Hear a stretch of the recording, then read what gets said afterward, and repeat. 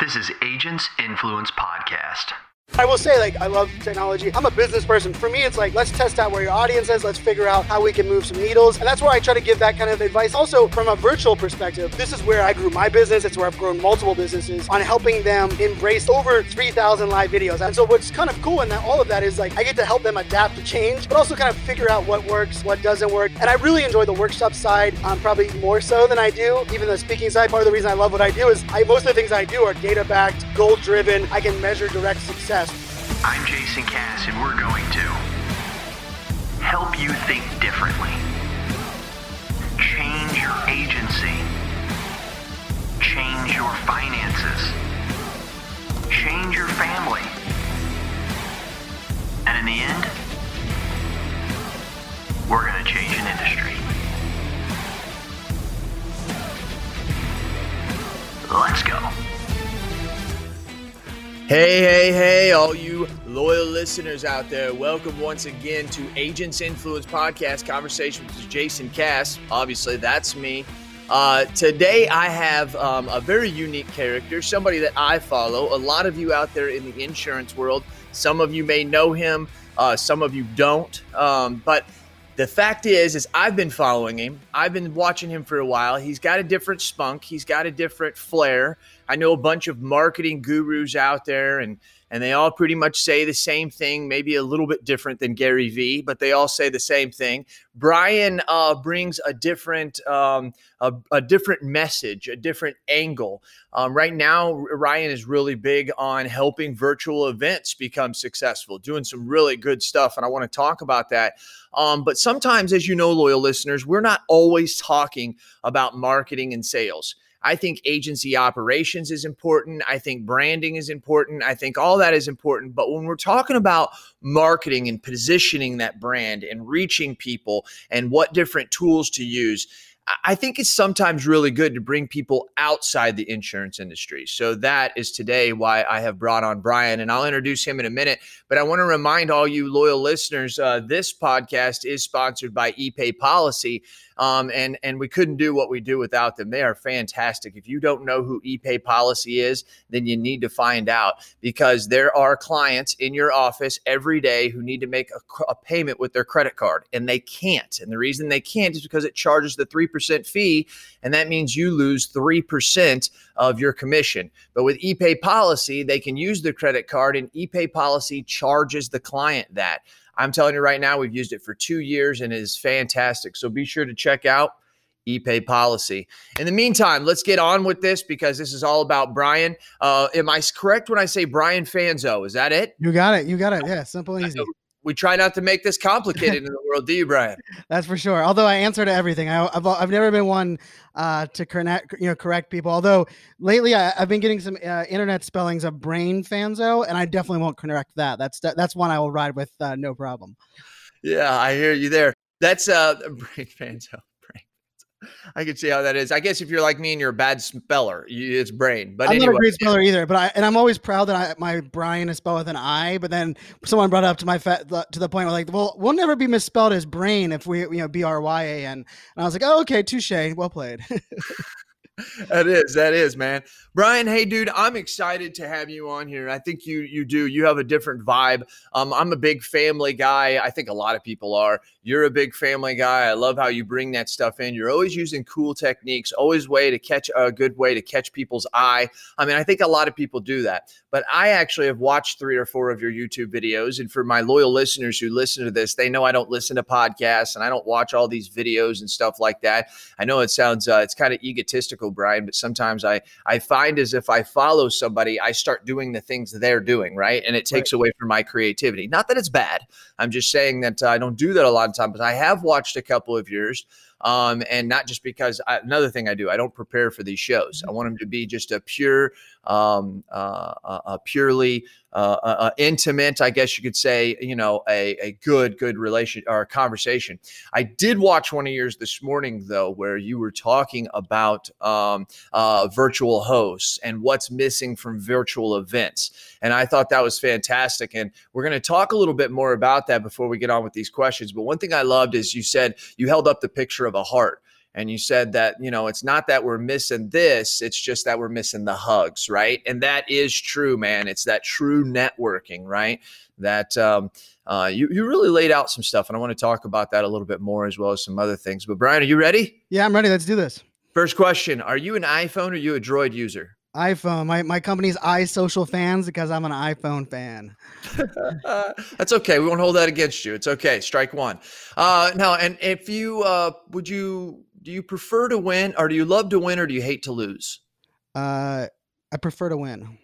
Prefer to win? Any reason why that comes to your mind? I like that. So I think when you first asked that, I think I was a sore loser growing up as a kid. I will openly admit that. I was one that would get visibly upset. I'm a very emotional person.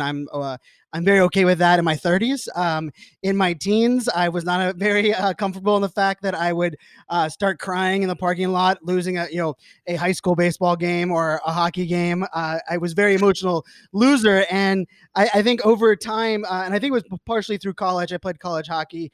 I started to shift my focus on. Rather than like trying to stop myself from being an emotional loser, was to relish in the times that we do win so that the losses don't hurt as much. And so when you asked that, that's kind of where I went with that in my head. Like my snap answer was like, well, I've been better at like looking at that. And I also, as a Steeler, as a Pittsburgh person, I bleed Pittsburgh sports, born and raised in Pittsburgh. I was spoiled with the Steelers and Super Bowls, still kind of am in that side, and even with hockey and the Penguins. But I'm also a Pirates fan, which is like just misery, over and over and over again. So when I think of like just what my dad kind of raised us on, was we never really highlighted any of those, the 70s and 80s when there was lots of losses. And, the reason we had a really great Super Bowls in the 70s was because the 60s, we couldn't win a football game. I think we won like 5 over 5 years. So I think for me, it's like my origin's always been, hey, let's focus on the wins. And I think I've learned that as I, kind of matured, especially now that I'm in my 30s, that's for sure. Yeah. Wow. Saying that you're an emotional guy. I can tell already. You're hyped up. You and I could probably sit here and talk for an hour and a half and no one would be able to understand us because we talk so fast and get so excited. And we're probably going to switch gears back and forth, left and right. And Brian, this is the show for you because that's what we do here. And that's why we have loyal listeners. Last question. If there were 2 things in the world, just 2 things that got you to where you are today, skill or luck, which one would you say has been the biggest factor? Ooh, luck. I think luck is definitely and honestly, one of the biggest lucky situations in my entire life, kickstarted my entire career. And I happened to raise my hand faster than the rest of a help desk. I was working at a government help desk. Couldn't get a job at a college in computer science. So I went and worked for UPS for about 18 months, making killer money, went union. Really I could have stayed there and worked there for the rest of my life. But I knew myself pretty well and knew how to get out of it.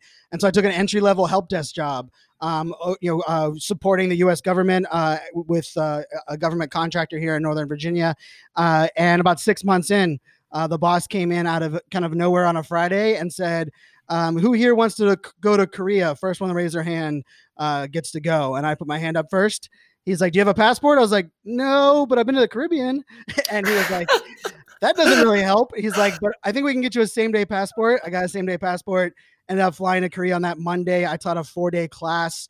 When I landed back on that Friday back in Atlanta on a layover, I got a message that the government lead that was over there said, hey, if you keep Brian in this role, we'll 4X our contract with you because of how excited and successful the class went. And 9 years later, I grew that team to a 32-person team running a $19 million a year budget for cybersecurity. But I think a lot of it had to do with luck and luck in the sense that I luckily got my hand up first.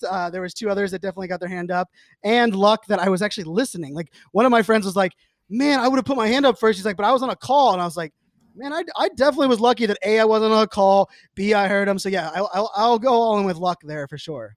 Come on, man. I just did an interview and they turned these questions around on me. And I said luck as well. Wow, that's good. That's good. And so right there. I mean, who was the first one to throw their hands up? Who wasn't on the phone? I mean, sometimes it just works out that way. You know what I mean? It just really, truly does. That's fantastic, man.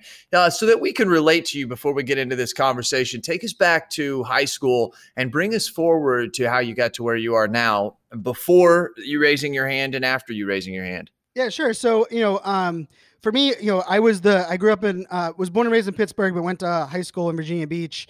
I was the kid that, I played hockey, was a DJ at a roller skating rink. I was actually managed my family frozen yogurt shop from the age of 14. So that was our family business, frozen yogurt across from the ocean. Frozen yogurt before frozen yogurt was cool. It's much cooler now. It was cool because it was near the beach, but it wasn't like a cool trend then. And, I loved school, but school was not what I was good at by any stretch of the imagination. I remember my junior year in high school, my guidance counselor asking me what I wanted to be or what I wanted to do next. And I said college, and he almost fell out of his chair laughing. And before anybody gets like, wait a second, isn't your counselor supposed to be like, empathetic? He was my counselor from 4th grade. He actually had moved up with our, and so he went to my 16th birthday party. He was at my graduation. He was at one of the first legal beers I ever had. He became, was a very good friend. But he was laughing because he's like, Brian, your GPA is like 1.6. Like, you're not getting into college. What are you thinking? And I was like, well, I had like perfect attendance and everyone loves me at school. And he's like, because that gets you into college. And I was like, and it was like one of those moments where you're like, oh man, I got to do something different. And, he jump-started me. Thank goodness. I like to say we talked a little bit about luck, but my attitude and my personality allowed myself and the guidance counselor to work with some of my teachers for the rest of my junior year, my senior year, putting me in much more advanced classes, but ones that or ones that allowed me to tap into what I was good at versus kind of forcing myself, which I'll mention in a minute where that kind of fell. And then I went to college. I went on, I got into 2 universities to play hockey on probation, right? Because of my GPA, of course, West Virginia University and Radford University. And my best friend who played for the USA softball team, she went to Radford to play softball. So I ended up going to Radford. It's a small school about 9 miles south of Virginia Tech. In southwestern Virginia. I was lucky enough for all 3 years of Michael Vick's career at Virginia Tech. I was at college at the same time, so I didn't miss a Michael Vick home game for those years. Became a big fan of Michael Vick, still am to this day. But yeah, so I went to school, and I had a trend that I look at now that I didn't realize then was I was always one that kind of walked my own beat, unapologetically myself, but also kind of have a diverse, non-niche type background. And so I played college hockey, was the president of my fraternity, and I was a computer science major. And I can tell you, nobody was a computer science major that played hockey. Nobody that played hockey was in a fraternity.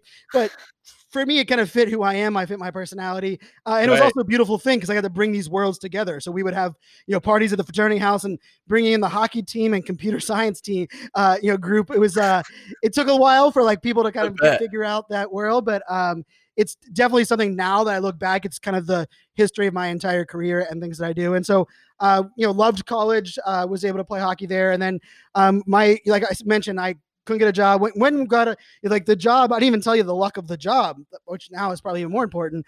I was working for UPS, and I had mentioned to my wife at the time, if I don't get into technology soon, I'm going to stay in this job for the rest of my life. And I knew that hey, I kind of had this drive to I want to test this out. Right. And because UPS, great company, great job.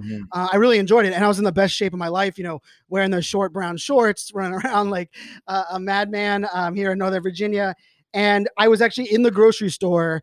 I had taken off my UPS shirt and I had my fraternity letters on. And the guy in front of me, started asking me questions about fraternity. Comes to find out, one of his best friends had graduated, same fraternity, same university, but 5 years before I had. And he asked me, he was like, so do you know anything about cybersecurity? And I was like, well, this is where I'm supposed to answer yes, because I have a feeling you're talking about a job. I was like, but no, I didn't take a class in it. He's like, have you ever heard what a vulnerability is? I was like, nope, couldn't even tell you what that is. And he's like, what about intrusion detection? I'm like, I could take a guess. He's like, well, could you get a security clearance? And I was like, I believe I could get a security clearance. I of all the things. And he's like, well, the good news is I feel like someone that's as honest as you would be someone that could get a clearance. And he's like, and I don't have to unteach you anything because, and remember, this is 2004, cybersecurity is just becoming even a thing. He's like, He's like, come into, interview the very next day. And I ended up interviewing the very next day. And he offered me the job. I ended up getting my entry-level security clearance, and then raised my hand, went to Korea, and then built that class. I ended up doing, I visited 54 countries over those 9 years.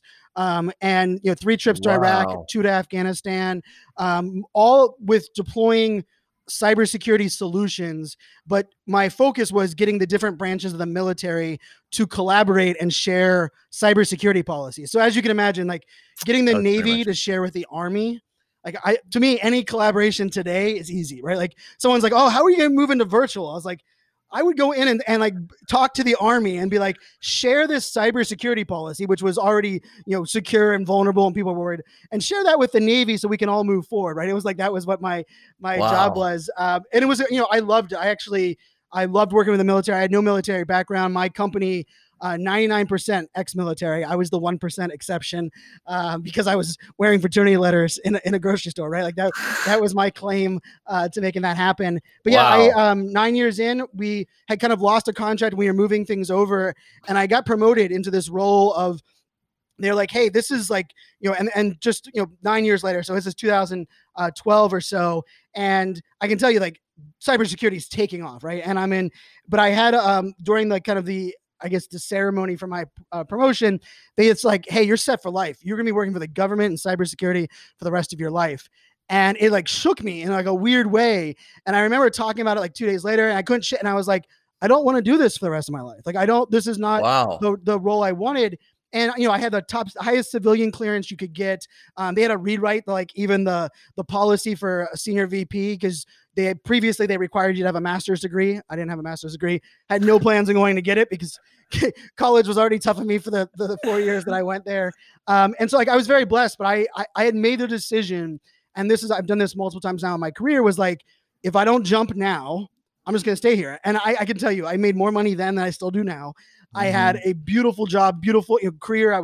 Things were moving, but I had this like drive, A, to chase what my dream job was, and B, to really make a bigger impact on the world. That's what I kept telling myself. I was like, I love working with the military. I love working in the government, but anyone who worked in the government or even regulated industries for that standpoint, a lot of it is spinning your wheels and going nowhere. A lot of it is policy management and just like me and my personality and a lot of things that I have going on. I decided to jump ship, and I chased really my dream job, which was which also comes into the Apple play, modeled after Guy Kawasaki, and he was the technology evangelist for Steve Jobs, and kind of built the cult around Macintosh in the early 90s, throughout the 90s. And I got a job at a startup data center company, which is almost as sexy as a cybersecurity company. Data center with real estate, and it was a company they were migrating companies to the cloud. We were hiring 12 new hires a week. It was the startup that you hear about. Like, we had ping pong tables, free lunch. We turned off email for a couple of months because we wanted people to collaborate. Like, it was cool and wild. I was there for about 2 years and 10 days. That's awesome. And they got bought by a big brand, and the brand came in and was like, what in the world is a technology evangelist? And like, why do you report to the CEO? Where's your sales quota? What are you doing? Like, they're just, baffled by the idea. And that was my last day. And I was my first day as an entrepreneur. And I just hit 6 years now on my own. And throughout that piece, early on in the government, I started speaking at events on behalf of the government on cybersecurity, also marketing and trying to recruit millennials. Then I went and worked for the startup as the evangelist. I got to speak at some of the biggest events in the world because we sponsored those events. And so when I left, I kind of kickstarted a marketing agency, realized quickly that wasn't really for me, just my personality, also where I was at in my career. And I just decided, hey, I'm going to try to go all in on this keynote speaking thing, right? And so it was 60% of my revenue. In 2018, it was 80% of my revenue. Last year it was 90% of my revenue. And this year I'm an unemployed keynote speaker since March came around and decided to cancel conferences. Sense.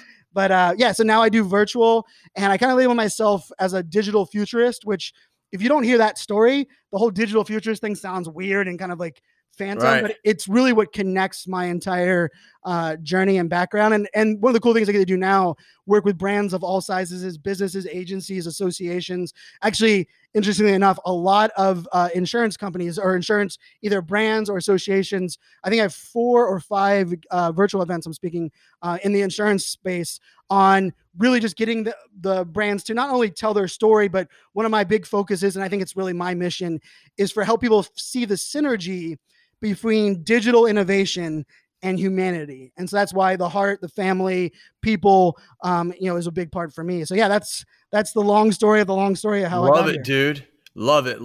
Now let's go back to that though. So your main thing then is this synergy and it's the connection between those. Can you give that more detail? Yeah. So for me, I've always been a big believer that I don't believe to be more empathetic, to be more human. It doesn't mean we have to use less technology. We just have to understand where technology fits and use it in the right places. I think for the last 10 years or so, especially, as we became to swipe a credit card, download an app, install anything. If we don't like it, we just uninstall it, right? Like, for those that are young, in the early 2000s, like if you bought something, you had to buy a CD, you had to change all your hardware. It was a long process. So we are a little bit more methodical and strategic with the software and the technology and where it fit in our lives.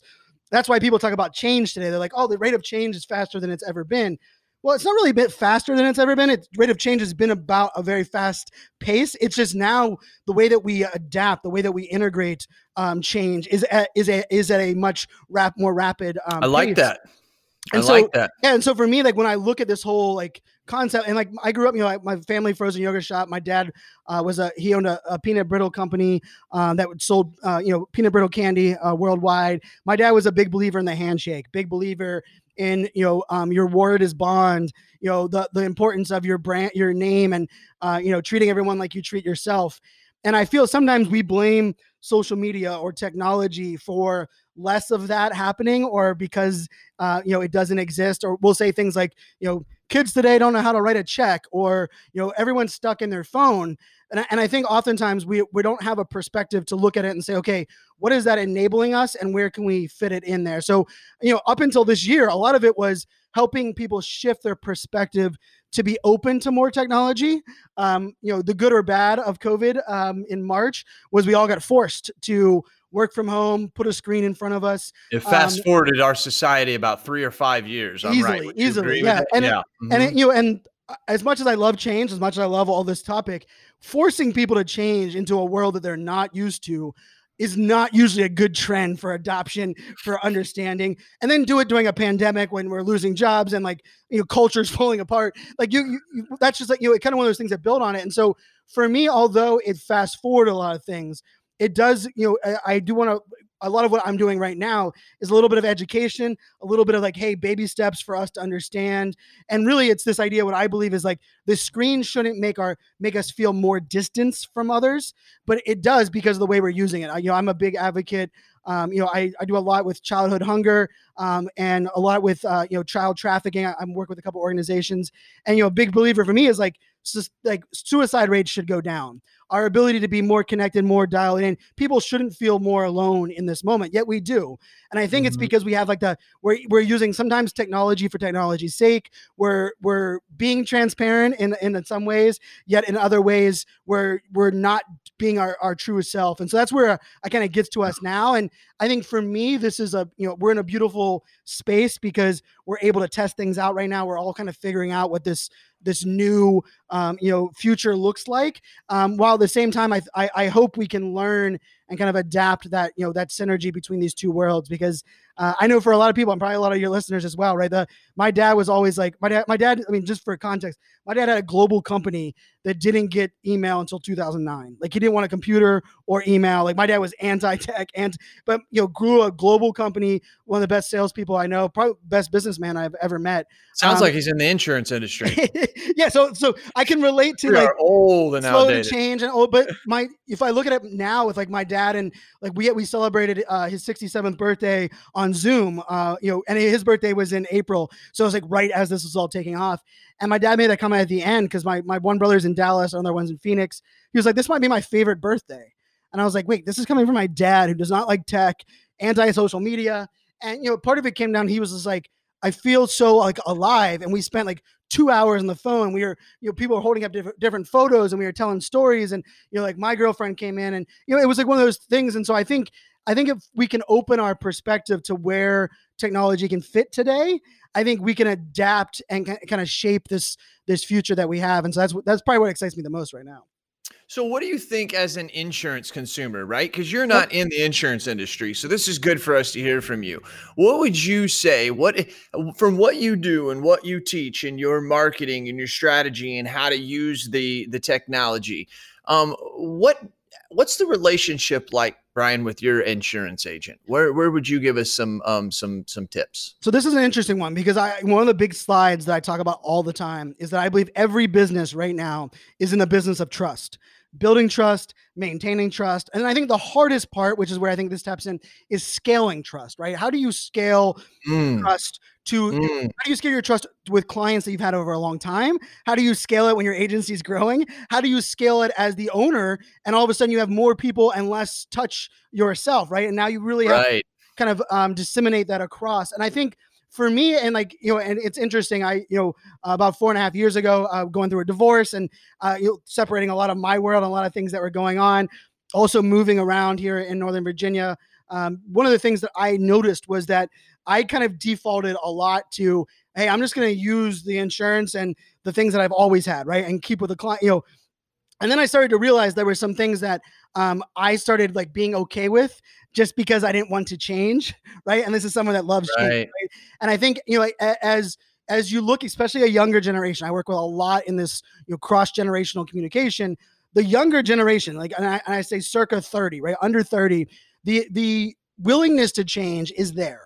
They don't love change. Let's be real, but willingness to change and understanding like, hey, if I don't like something, I will go shop around and find something new. And it's not, and sometimes we mistake this because we say a younger generation doesn't have loyalty. And I don't like that as a notion. The younger generation has more choices, more information, and more access than anyone else has ever had in the history of the world, right? Like I grew up in Pittsburgh, and I remember I didn't know anything about outside of Pittsburgh than like Virginia Beach, where we went on vacation, and Pittsburgh. And I have a lot of family members that have never left the state, that never visited any, their exposure to the world was very limited.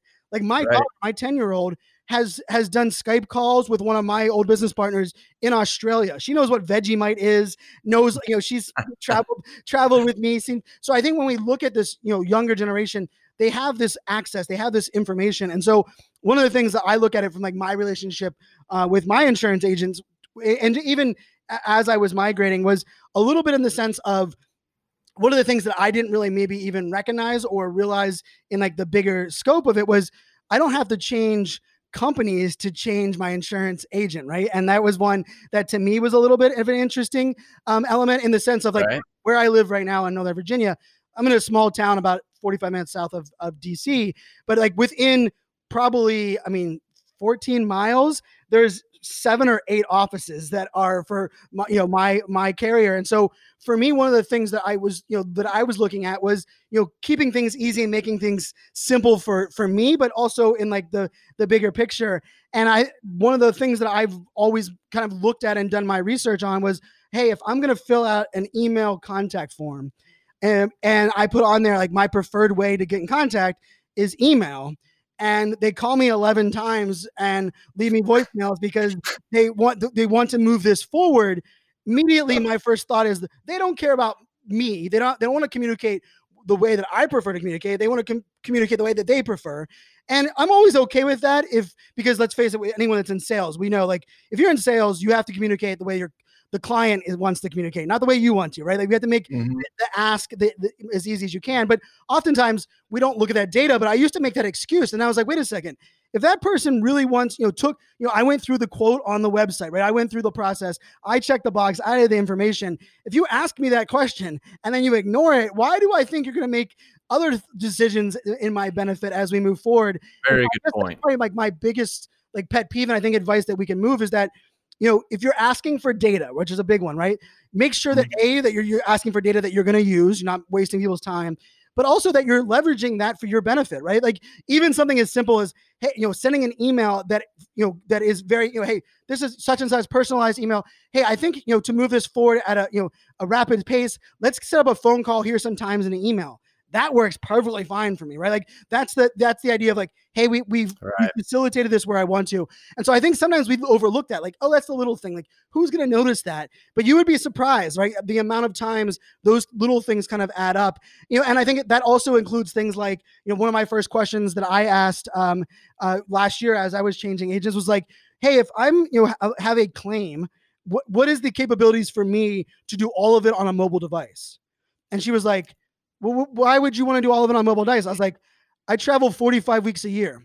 It's not that I don't have a laptop in front of me, but I'm just going to let you know that if you want something returned fast and you want it to be done in any kind of manner that I feel like, hey, you hold my end of the bargain, it's going to be mobile.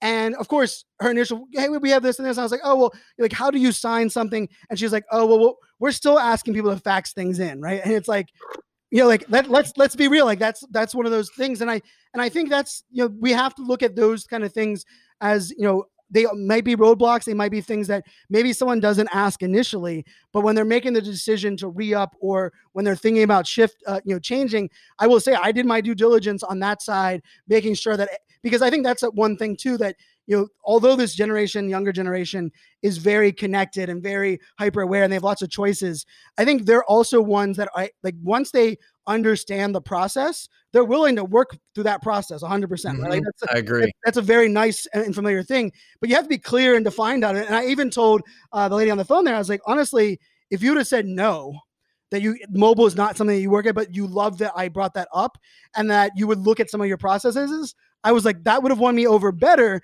than saying yes. And then eventually having to admit one, characteristic is gonna be a fax machine, because that to me is it's you're trying to say anything to close the deal versus trying to understand where I'm coming from. And I think that's something that is a gap today for sure. Hello, loyal listeners. Hey, are you a local agent struggling to find markets for your client? Maybe you, maybe not. Look no further than Nation Brokerage Solutions. With over 200 carriers, their comprehensive options give you what you need for your customers' ever-changing needs. With NBS, as they say it in the cool world, you can confidently offer a wide range of options to better support your customers and grow your business, aka agency.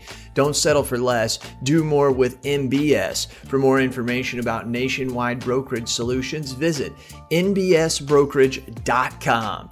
CAS certified. And I like that, Brian. That was really good for us insurance agents to hear that. And what, is another thing that relates to that fax that you're talking about is that when somebody calls in and they have a change that they need to make, we talk to them, see how things are going, but we tell them that there's a couple different ways they can do that. We accept that through email. And we used to say you can send an email to service@tinsuranceA.com, or we can accept it through fax. Literally in the last year, I have had a couple people be like, you still use fax? And so I'm even starting to think like we were offering that because like the banks and the mortgage brokers, they still use it, right? But now I'm starting to think to myself, I'm like, man, when we offer that, we sound outdated. You know what I mean? And so it's like totally crazy. We were doing it to help, but now we seem like it's making us seem like we're old fashioned. And the guy that this was about 2 weeks ago, he said to my staff, he said, are you guys serious? You guys really use fax? And we're like, no, actually we prefer email. If you're going to send it in, and the guy said, well, how about text? And I'm thinking to myself, okay, that could work and we do accept that, but that would be something that we would never offer, because it's not something that's used a lot, but we're still using fax because people still use it. And I think that this is one of the big cruxes of what businesses are caught in the middle. And I'd love to get your take on this, Brian. And it's the fact that we have to service the past, we have to service the present, who wants a mixture of both, and then we have to service the future of who are saying, hey, I want to do this. Like you said, if I'm traveling 45 days a week, how am I going to make this claim? is this isn't just an insurance problem, right? No. I mean, I assume this is many verticals Many, in the business. many verticals. IBM's been my client for 7 years. Massive. This has been one that we've been unpackaging with IBM for many years. The travel space. I've been doing a lot in healthcare recently, and I think that, it's first of all, I think it's important to admit that's the current scenario, right? Because let's face it, for the first time in history, this is something to kind of remember, is that for the first time in history, we have 5 generations in the workplace. It's never happened before. 5 generations that are active in the workplace. And we somehow all of a sudden believe that one web page, one marketing collateral, one type of doing something will all of a sudden work for these 5 generations in the workplace. And that's just asinine, right? That's not possible to appease all of that entire group. And I think sometimes what we have a tendency to do is yes, we have to, continue with the legacy customers and clients. And yes, we have to focus where we're at now. But I think sometimes we wait too long. And then when we do decide to jump, we move like all in, right? Like we are no longer going to do fax or email. We're doing text message only, right? And all of a sudden it's like polarizing, right? And so one of the things you have to look at is, I do think we have to listen to where the audience is going tomorrow, but we don't always have to jump ship to where they're going tomorrow, right? We have to set ourselves up, right? So like little things like making sure that the way you're managing your data can be accessed mobile, so you can use text message when maybe it becomes more trendy, right? So it's not about all of a sudden offering text message everywhere. It's looking at your processes, your data storage, your data management, and saying, are these things set up so that when we do get kind of leaning this direction, we can adapt, right? And I think that's a big piece of it. And the other thing is, and this is a big one too, is that you can't please everyone, but I do believe you have to kind of identify what the priorities are, what the non-negotiables are. And I think this is the part that probably excites me the most. And I think for insurance agencies that are out there, that I think this is where you can't go wrong, is that it doesn't matter which generation, legacy, current or the future generation that you're trying to appease to. There is no question that all of them respond best to human touch and authenticity, right? Like, I don't care. They all do. One of those you're looking at. And so when you're looking at these different touch points, and I use this example on a video, and it's for the name of I'm not sure, I don't know enough about the insurance game, but it's called Big I. I'm speaking at the Big I. Yeah, Big I. So I'm one of their keynotes at their event. Sweet. I just did a video for them to put out on the channel soon. And one of the things that I found really interesting, and it was my own experience that I'm now kind of looping into the Zoom world, was the insurance agent that I ended up going with. When I walked into their office, and talking to the secretary at the front desk, the very first thing that happened was she came out of her office, came over and shook my hand. It was pre-COVID, so we didn't have to worry about masks and shaking hands. Came over and shook my hand, introduced herself, stood there for 3 or 4 minutes, and handed me her card and walked back. And I might be that millennial that loves social media and technology, but I can tell you, as much as I was laughing about like someone telling me that it didn't work in mobile, I went with them because the other 2 places I went in person, the agent's name on the door never came out, right? And one of them was not on the phone. The door was open. They heard me talking and didn't come out of the door, right? And so when we look at Zoom, we look at what we're doing in this world we're at now. One of the things that I loved, and I was talking to somebody about this, and the agent I was talking to was like, let me bring in my employee, was this is even easier in the Zoom world, right? If you're trying to facilitate a relationship digitally, why not during your thing and say, hey, I just for real quick for a couple of minutes, I want to bring in via Zoom our founder of our agent to just say hello, kind of connect face to face, right? Bringing them in that. That's a good idea. Even if it's as little as, and this is something too, that think about it, right?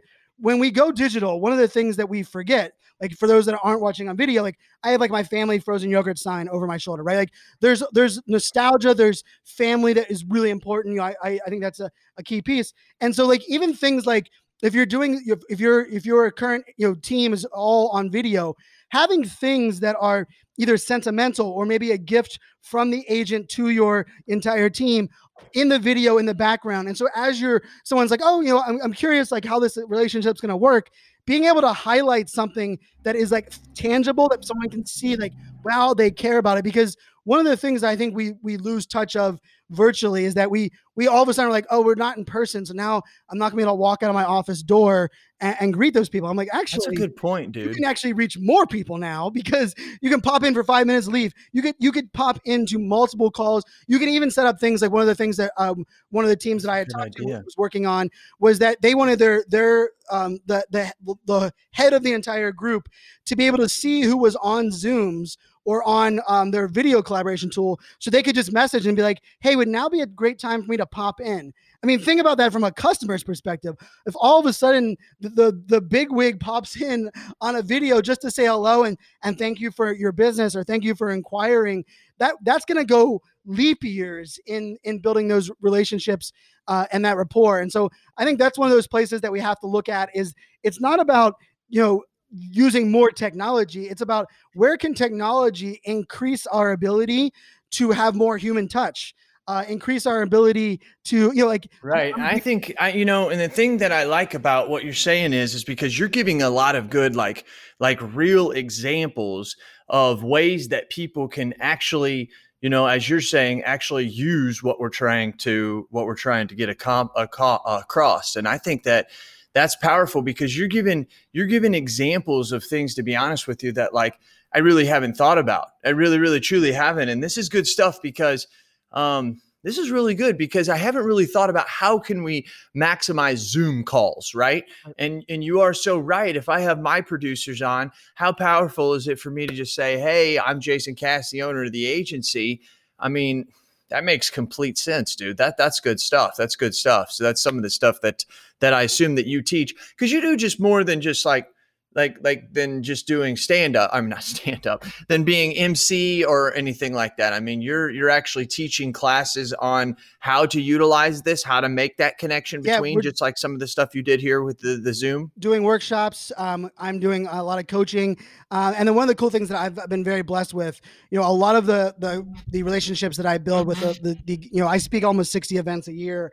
A lot of those relationships are multi-year and throughout when I'm not on that stage, right, we're doing monthly calls together. I'm doing some consulting. I'm helping build strategy. We're testing out things. Like I said, I've worked with, IBM, Dell, SAP, some really big enterprise tech brands. But then I also work with a lot of smaller brands and companies. I worked with some lenders in the real estate space recently, where our goal was over 6 months to get 300 of their titling agents to create at least one video on social media every week for 6 months, like a massive feat, but we did it, right? And so I enjoy that piece of it too.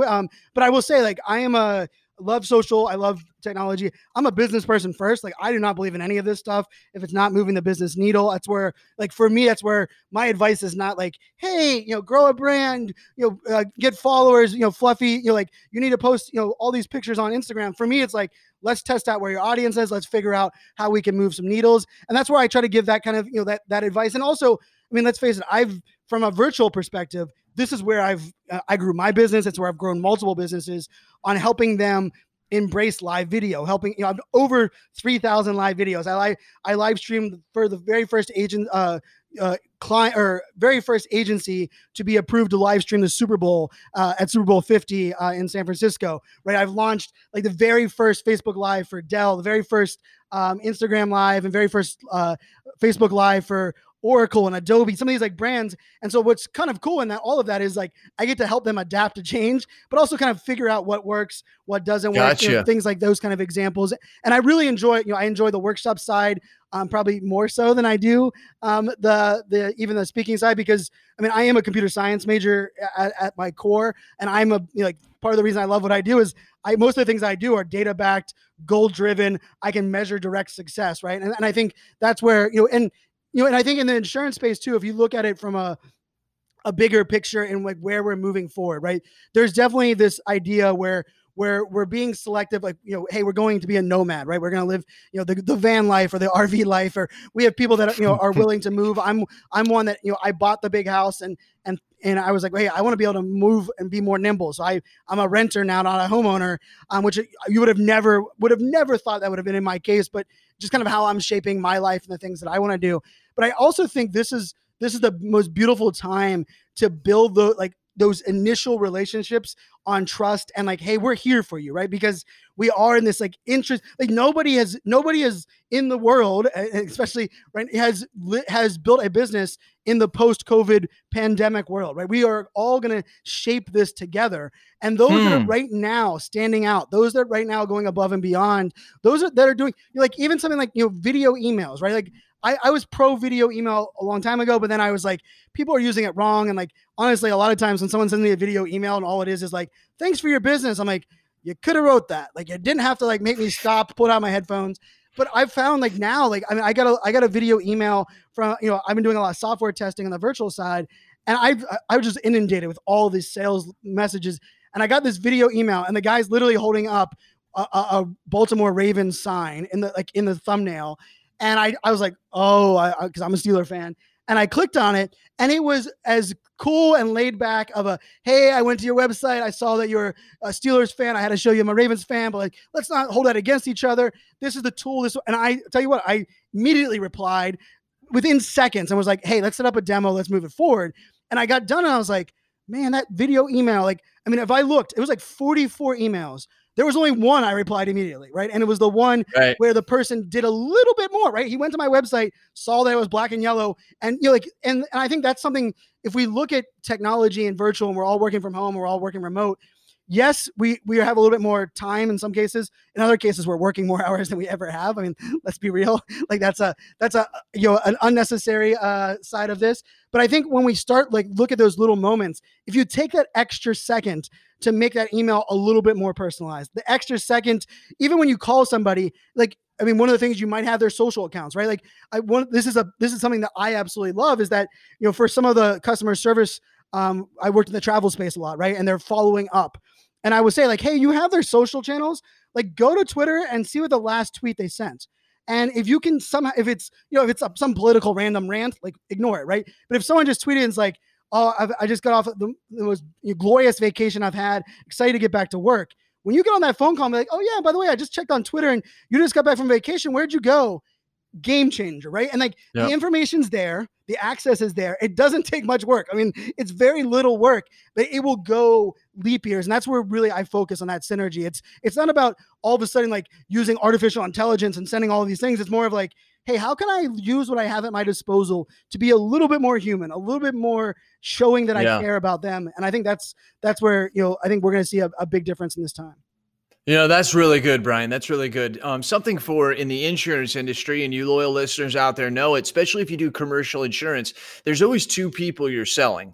There's always the first person that you're trying to let them know that hey, you're part of my niche, you're part of my target audience. They're getting that in the message, whatever it could be. But after we get the client who says, yes, I'll give you the opportunity, or yes, I'm willing to do that, we now have to go sell the company. Right? We have to sell the company as this is why this is a good risk and things like that. One of the things that I'm able to do, and I think that I excel at getting the underwriter to understand our account, is because of what you just said. So customers that are new customers, if they've been long-term, I can find some things that are relevant. But some of my my underwriters with my insurance companies, I have the best relationships with, because I know on Friday that Dana loves to go drink margaritas at her Zapata's Mexican restaurant. And when I call her on Friday, I'm like, man, it's Friday. It's going to be that day, right? I know that some of them are real big into yoga. I know one of them is practicing for the Ironman. This guy's such a trooper that they canceled the Ironman because of COVID. And he said, this was the only year I wanted to run the Ironman. It's something I wanted to do before I got to be 32. I'm 32. So the guy's putting together his own Ironman just by himself. Wow. So he's got his parents who are going to meet him every 10 minutes on the bicycle to give him a drink. He's got a buddy who's going to kayak next to him, right? And so knowing that stuff, I have a relationship with those underwriters that's probably better than some of their friends, and they've never met me face to face. I get underwriters who come to my office and say, man, we've done business for 3 years, and I specifically said I wanted to stop by your office. It's not because I'm a great insurance agent, not because we give them better business than anybody. It's because we have that personal relationship. It's that little thing about Dana knowing about those margaritas that, man, I've written a lot of business off of that, you know? And I want to just jump on that real quick, because one of the things I think some people might be listening to this and being like, oh, that's why I wish we had conferences. That's why I wish we could go meet up at networking at the bar. Here's the interesting thing. All of your competition is saying that. But for us right now, it's be like, I know that she likes margaritas. I used to like that once a month I could see her out of the bar. Why don't I send her a gift basket with margarita mix in it and just show her that little bit, right? That's right. Or even something, right. One of the clients that I worked at, they just did it last week and I got to jump in on it.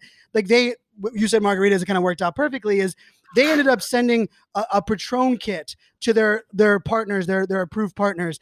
And then they contacted Patron and got a Patron bartender to do an evening Zoom bartending lesson. Everyone jumped in with their Patron kits and got to listen to like this, in this Patron setup. And I can tell you, like, the partners on that call were like, this is better than any event we've ever been to. This is better than any gift you've ever sent us. Because not only do they send something in the mail, but they took it a little bit step further. And the cool part was the Patron bartender was on for like 30 minutes. They were on for over 90 minutes. For an hour, he got access to his 6 partner leads for one on 6, I guess, on the Zoom call. And like, to me, when he got off, and it was partially my idea. I was like, when we were brainstorming, his immediately message was like, first of all, I might have had too many margaritas while we were on there. And he's like, second of all, I just scaled these relationships 2 years faster than I would have if I would have sat back and said, I can't take them out. I'm not going to see them at this upcoming event. And so that's where I love what you said that. And I think right now, everyone's going to take a step back and be like, oh, it sucks we can't do that. It's now is a great opportunity to do that little thing to amplify that. And I think it could be a game changer. I do as well. So, Brian, not knowing you very well, I'm going to ask you a question. Maybe it's not. We want to close this up. But leaders are readers and readers are leaders. And you seem like a leader, so you must be a reader. What are you reading? Ooh, so this is a good one. And I said earlier, this is my tease and my callback. I said earlier, I struggled through school, and I'm big on authenticity and transparency. So at 31, I was diagnosed ADHD. And so I've been medicated for the last 8 years for ADHD. It was come to find out I was kind of identified ADHD at 11 years old. The stigma at the time was, you're ADHD, your parents are bad, you have a bad parents, or medication's not bad. And so interestingly, in the last 8 years, I've read more books than the first 31 years of my life, thanks to being medicated and kind of figuring that out. And I will give, I get lots. I'm in marketing, so lots of my friends write books. Lots of my speaker friends write books. I promote. I'll share a picture and post them up there when I do, kind of talking about it. But there's very few books that I'm like I keep on my desk and that are game changer. And this is the pre-release. It actually doesn't come out till next month. But the book I'm reading right now is called Black Sheep, and it's Unleashing the Extraordinary, Awe-Inspiring, Undiscovered You. And it's understanding your black sheep values. It actually helps you prioritize and understand what's important to you in your life. And then understanding, even has some ability to identify them, to test out the things, and then helps you kind of work out where to prioritize your time. Even helps you kind of understand, based on the things that are important to you, who to weed out from your life, who to set things up. So it's called Black Sheep from my friend Brant Menswar. So that's one that I got it. I started reading it and I was like, wait a second. I literally stopped what I was doing and plowed through the book. Definitely a good one for anyone that's trying to, level up themselves, growth hack what they're doing. And I also think just kind of, I think probably one of the most important aspects right now is self-awareness, like knowing what you're good at, knowing what you're not good at, knowing how to surround yourself with people that are good at what you aren't. And this book is one for me that I really enjoy. I think the thing that makes people like you, makes people like me and other people successful, people tell me what you just told me. I'm very transparent. I don't really I'm very raw. It's who I am. And so I try to be like that. And I think that's in this day and age when we can tell each other everything, you would think that we would be more transparent. In some ways we are, but sometimes because we realize we're so far out there, we become more reclusive because we feel as if people might know. So good for you on that. Hey, I want to, last thing you want to say before we wrap this up, anything, Brian? No, I think you're right. I think, and right now customers, are demanding transparency, right? Transparency was a nice to have for a long time. And right now we tend to be transparent after we screw up, right? Like, oh my goodness, let me explain to you everything why we did this wrong. And this is all the things we have. And I think transparency forward is important. And then like, for me, like my mantra and like my big thing is press the damn button, right? That's the podcast that I host. It's the book that I've been writing for a couple of years now, and excited to get out very soon. But the reason press the damn button is so important is that like, this is my call to action, I guess, to everyone that's listening. I talk fast. I'm very passionate about all this, right? But if you do anything, like take one thing that you wrote down or that you listened and turn it into action, because anyone can listen, anyone can read. A whole bunch of people are going to take notes. Very few people are taking action right now, right? Very few people are going to go, hey, I'm going to take this and implement it, right? We're going to go back. It's going to be in a notebook. We're going to make excuses why we're not going to do things. So I guess, for me, the challenge, I'm a big believer that together we can make the world a better place by each one of us doing our part. And so I challenge listeners, pick one thing either that you learned or that you thought of that maybe you spot, hey, I didn't realize that we could do that, and just implement on it, right? Even if it doesn't work. Right. At least you now know that, hey, that's something I did. And so that's my call to action for that. And hey, I appreciate you having me on. This was a heck of a lot of fun. I know I had to bump it yesterday. My power was out at my house. Which was, it's always something in the virtual world, especially. Like I've been working from home for a long time, and I feel like lately I've had more random occurrences like that. But this was a heck of a lot of fun, and thanks for having me on. No problem, Brian. Hey, guys, I hope you guys like what I did here and by bringing him on and giving you a little bit different flavor. And one of the things I want to wrap up with is something he said at the end with transparency. I am one of the podcasts you guys listen to, How to Influence People with Brian Ahern. He talked in there about a couple things. And one of the things that he talked about was how you should deliver things and how you deliver. So, for instance, he would say that if you are trying to influence somebody and you're going to give them options, you always want to give them the first option to be the option that you don't necessarily want them to choose. They're usually going to take the last one because they remember the last thing they heard. I want you to just jump back for 5 minutes and listen to the conversation that Brian and I had about transparency, because this is something I just thought about. It's important today that we talk about the elephant in the room first. Yesterday, I was proposing with this account. It's a $300 and some thousand account. And we didn't have the flood policies done. And we didn't have the flood policies done because it's through the National Flood Insurance Program. You guys as agents out there, you're familiar with this, and very, very difficult to deal with as opposed to dealing with an insurance company. And when I was talking with my team about how we were going to deliver this, everybody said we should talk about the flood last because of all the good stuff that we had. Let's talk about the flood last. And I stopped and I remembered and I thought, no, you know what? That's how we're going to start the conversation. We're going to start with, we've done everything we said we would. We're happy about it and excited. We want to, before we get into the full presentation of everything, we want to tell you about the one area that we're still working on and we'll have solved in the next couple of days. We went through that and boom, got into the proposal. And it was so funny that at the end, the customer actually forgot that we were quoting the flood because it was such a non-issue to them, as opposed to doing everything all beautiful up front and then saying, and oh, by the way, this is the one area where we didn't do good. That's what they remember, loyal listeners. That's what they remember. And so putting this all together, it is so true. Transparency is important. I love what you're saying. It's not today. It's, oh yeah, let me tell you why I did that. No, let's talk about that first and then let's move on. Brian, thank you very much for being a part of this, man. Appreciate it much. My pleasure, man. Thanks for having me. Someone wants to reach out to you. They can find you on Facebook, LinkedIn, whatever. Everywhere. So I'm iSocialFans on every single channel, iSocialFans. And then brianfanzo.com is the website. So brianfanzo.com and iSocialFans on every social network. You pick your favorite one. I can guarantee I'm active. All right. Loyal listeners, I do appreciate you. I do appreciate you. And you know that I do what I do for you. Tell me your thoughts and tell me your ideas. And I'm going to tell the world what you have to say. This has been Jason Cass with Agents Influence Podcast. We are out. Hey, agents, listen to this. Listen to this. What are we terrible at? Think of it. Think of it. Really? We're terrible at training, right? We're not very good at hiring. We're not very good, terrible at firing, actually. Terrible at creating process and some workflows. Terrible at technology and implementing that technology and even knowing what type of technology we want. And the list goes on and on. Now, listen, I'm an agency owner, and you know how it is to fix a problem. The first thing you got to do is you got to admit you have a problem. Here's what you do.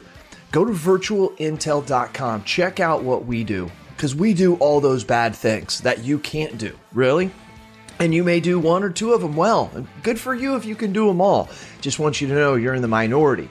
But if you can't do any of them good, or you don't even want to do them anymore because it just takes too much mental power, then good for you for realizing that, and give us a call. I'm telling you, Virtual Intelligence, that's what we do. And where we specialize in high quality VEs, not virtual assistants. Look it up. Go to ChatGPT, put in what's the difference between a virtual assistant and a virtual employee. Enough said. I don't have enough time to go on and on about all the differences on this 60-second commercial. But you got time to search it and look at it.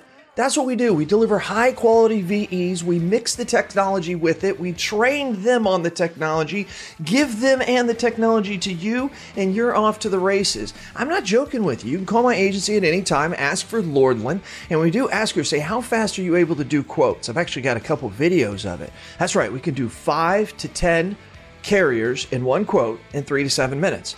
So you give me an auto quote, I can do 5 to 10 carriers in 3 to 7 minutes. How are we doing it? We're doing it through the technology of virtual intelligence. Give us a call. Check us out. You can ask for me personally. I'll do the demo for you. Who are they? CAS certified.